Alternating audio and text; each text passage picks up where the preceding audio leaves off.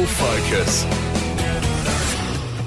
And on the Rural Focus radio show today, we catch up with the Leader of the Opposition here in WA, Mia Davies. Of course, the federal budget was handed down yesterday.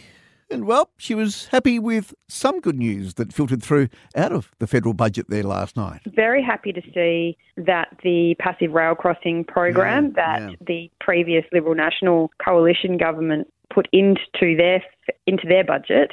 We've been calling on Labor to retain it, and they have done that. So that's funding that will go towards upgrading passive rail crossings across Australia. Our questions now go to the state government, and I asked the Minister to respond to this last week, and she basically ignored the question and pointed to some other work that had been done, but wasn't committing to additional funds to match what funding will be spent by the federal government in Western Australia. So $6 billion surplus in Western Australia, a really important issue for rail safety in WA, and there's funding from the feds. It's now time for the state government to step up, and we will continue to campaign alongside the families that have been impacted by those tragedies to make sure that happens.